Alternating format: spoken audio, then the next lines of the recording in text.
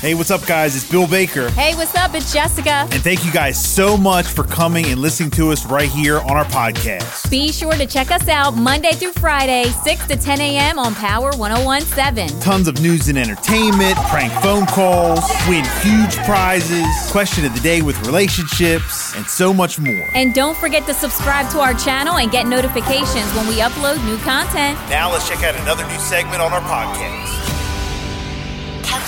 Headlines you can't get through your day without. On Power 101.7. All right, Jess, what you got today? 18 years after her death, a Dutch man named Jordan Vandersloot has now confessed for murdering Natalie Holloway, an American teenager on an Aruba beach. I saw this story breaking yesterday. Ooh, wow. Yes. He also remember that? Yeah, I do. He also admitted to trying to extort cash from her mother for return to reveal the location of her remains. Her body has never been found. Vandersloot, who is currently serving a prison sentence in Peru for another unrelated murder of another woman, was sentenced for 20 years for Holloway's murder.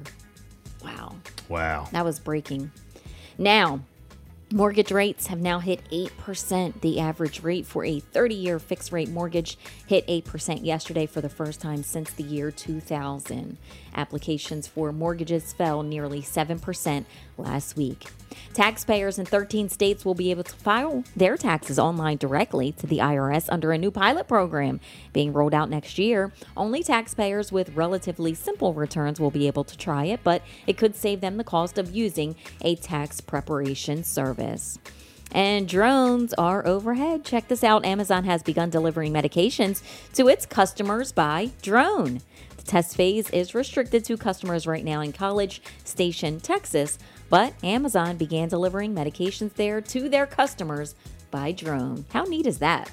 They've been delivering, our stuff for drone for years. How neat is that? Now, Wicomico County Partnership for Families and Children is working to help those in need, and they want to help them dress for success. They're going to be distributing gently used and professional clothing at the Wicomico Youth and Civic Center. They are hosting this event today. The organization received a surplus of donations at their last clothing drive, so they're able to distribute the clothes to those who need them. It will begin today, 9 to 11 a.m., and then again at 4 p.m. until 6 p.m. at the Wicomico Youth and Civic Center. Diakonia is trying to fill hungry bellies, and they're calling on kids to help. The organization, which provides resources to homeless individuals, is hoping that kids and teens will collect donations by setting up their own food pantries. The community coordinator says that this program is flexible, but kids and teens, they can take part and they can feel like they left a mark on their community, and this is a valuable lesson on taking care of others. So if you would like more information on how your child or your teen can be involved in this program, you can call 410-213-0923.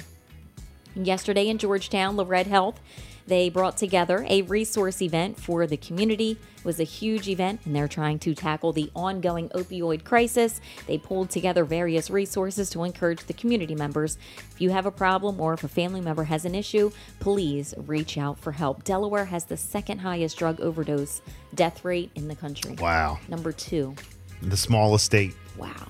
Oh, no, I'm sorry. The first state. The first state. And the opioid crisis, it hits home for many people.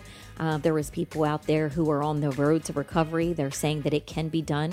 Some people are struggling with addiction, but recovery is possible. Again, Delaware has the second highest drug overdose death rate in the country.